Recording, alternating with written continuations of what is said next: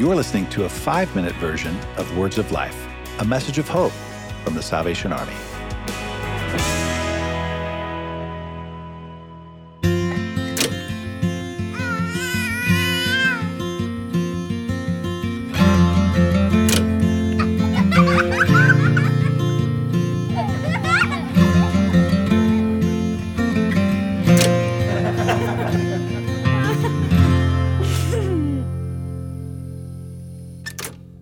So being from Portugal, we have the privilege of knowing 2 languages and of having 2 different cultures.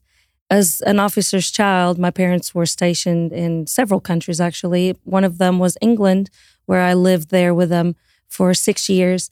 And I remember that we always celebrated all of the holidays that Portugal celebrates.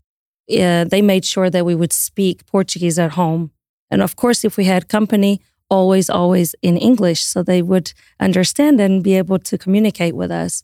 And so that never left me. We value culture and language very much. We have definitely been teaching her Portuguese. We want her to know Portuguese and to be able to communicate with our family. Some of our family members don't speak English or other languages, and some do speak English. And so we've asked when they speak to her, when they FaceTime with her, to speak Portuguese. And it's really neat because she has an American accent. She doesn't have a Portuguese accent like we do, but hopefully that will improve. But it's really cute and funny.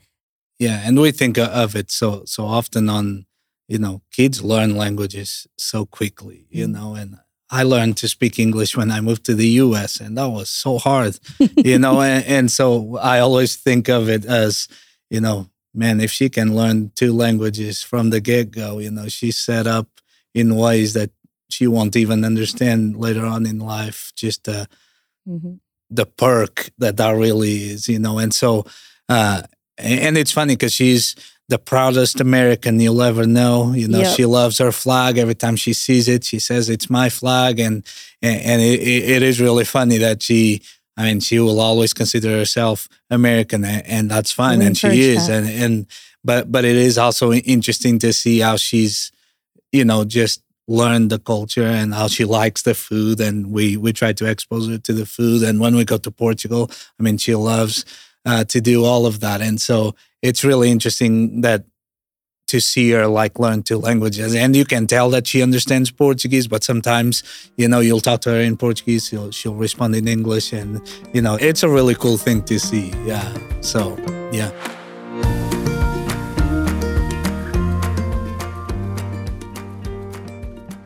So I think ever since we've been together, we've always felt, this desire to become parents. And as my wife mentioned earlier, it took us a little bit. We got married in 2012, we entered training 2013, and our plans were, as soon as we're getting to the end of training to, just embark in that new adventure. And somehow it wasn't working, and after a long time, we finally got pregnant, and that was exciting. And then a few months into it, we lost our baby.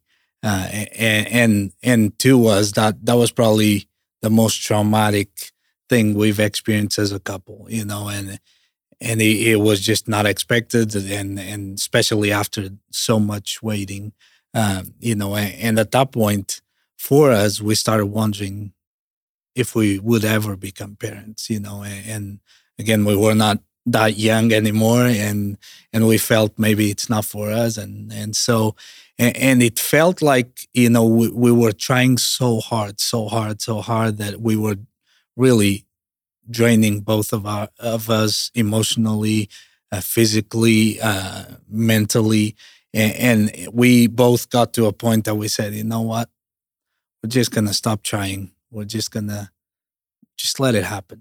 If God means this for us, of course we're going to do our part. Of course we're going to seek medical advice as much as we can, but we are going to stop just in this forensic idea of just trying to become parents. And we said, we're just going to pray to God, and I remember that we both prayed that prayer and we said, God, you know the desires of our hearts, but if this never happens, we still trust you, we still love you.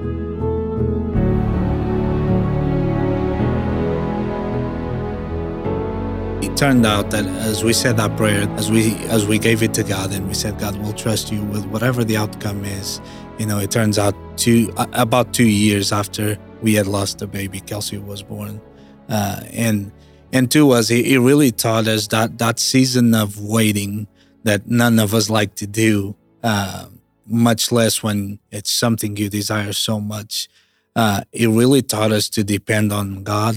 It really taught us to really trust each other and really support each other through the process. Thanks for listening. To hear the full version of this week's episode, subscribe to Words of Life on your favorite podcast store or visit SalvationArmySoundcast.org.